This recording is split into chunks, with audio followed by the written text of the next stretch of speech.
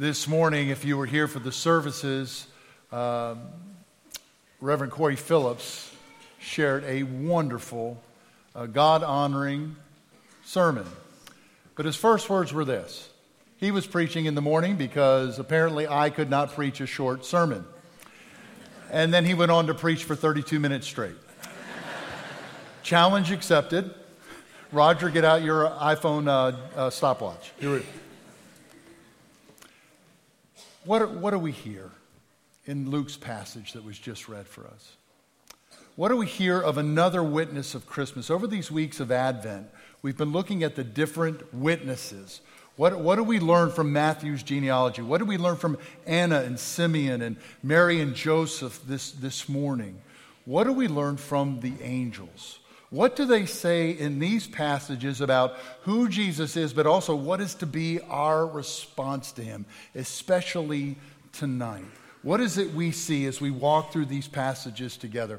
In our culture, we can get fascinated by angels, but all they are messengers of God, spiritual beings who come to serve the Lord and to speak for the Lord.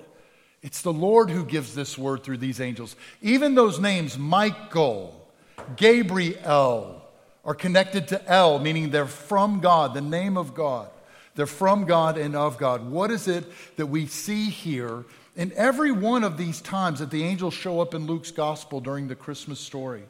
In Zechariah's story in chapter 1, and in Mary and her announcement from the angel, but also here with these shepherds. What is it we see all three times?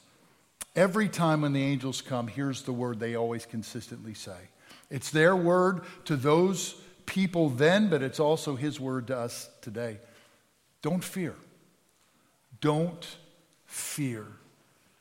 And you would think, why do you have to say that to Zechariah? He's a priest. Why would you have to say that to Mary? This is the one you've chosen to be the very mother of Jesus Christ.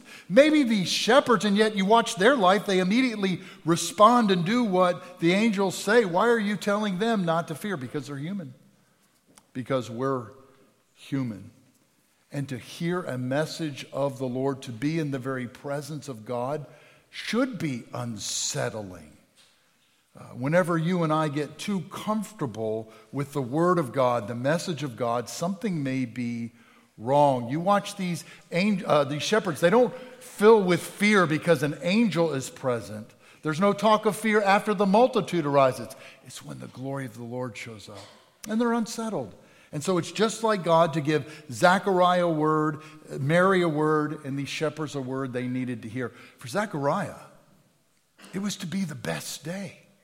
He's in the temple doing his priestly function. This is the best day. And the Lord says, I'm taking that day. I need that day. Don't fear. Trust me with this. And the same thing for Mary.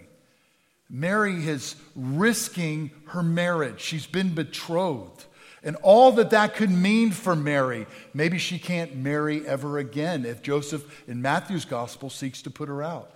Maybe it means that she'll be ostracized. Maybe it means death. And she says, you can have whatever I might consider my best day. Maybe it's marriage, my first child. You take it all. I won't fear if I am in the center of your will. And it's the same thing here with these shepherds in chapter 2, verse 10. These who are on the outs with the current culture of that day, with the Pharisees, with the Sadducees, they wouldn't even let these shepherds in the men's court. They were considered a dirty profession. You're on the outs with God, and God comes close. And he has his angels say to them, do not fear. All of us are going to wrestle with fear in some form or fashion. Maybe it's over a relationship or health, finances, grief or loss. Maybe it's what God is calling you to be and to do. And you're fearful to step out in faith.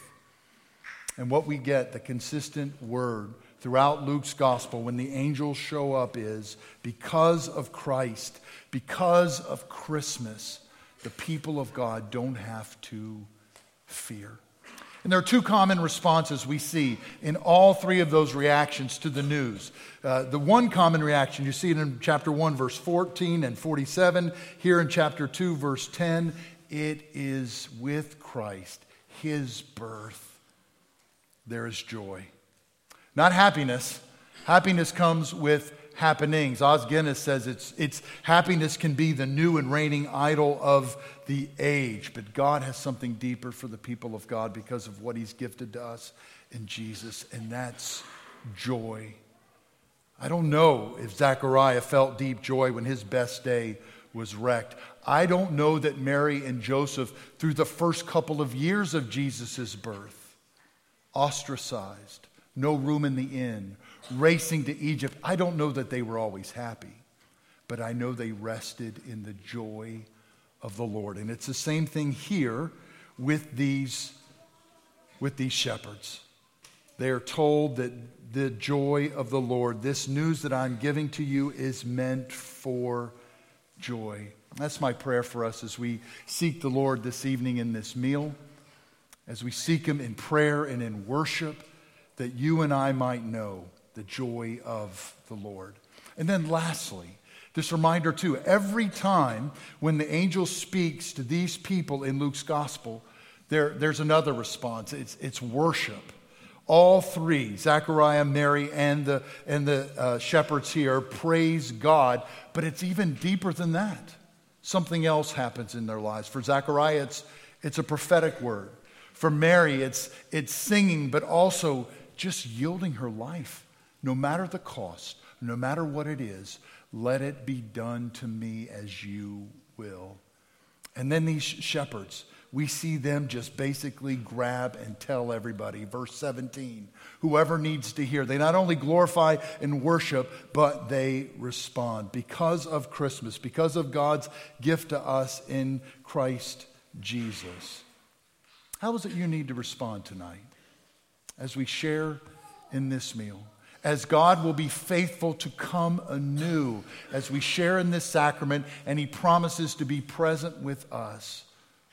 What is that place? A place of spiritual healing. Maybe a place of repentance. Maybe a place of letting go of whatever fear or resentments in your life. Everybody who hears this news that God's own Son is visiting us, all of them, not just worship, but they respond. How is it you and I need to respond to Christ anew tonight, and he will meet us as he met them? Do not fear. May your joy be full. May we worship and respond. Amen? Amen.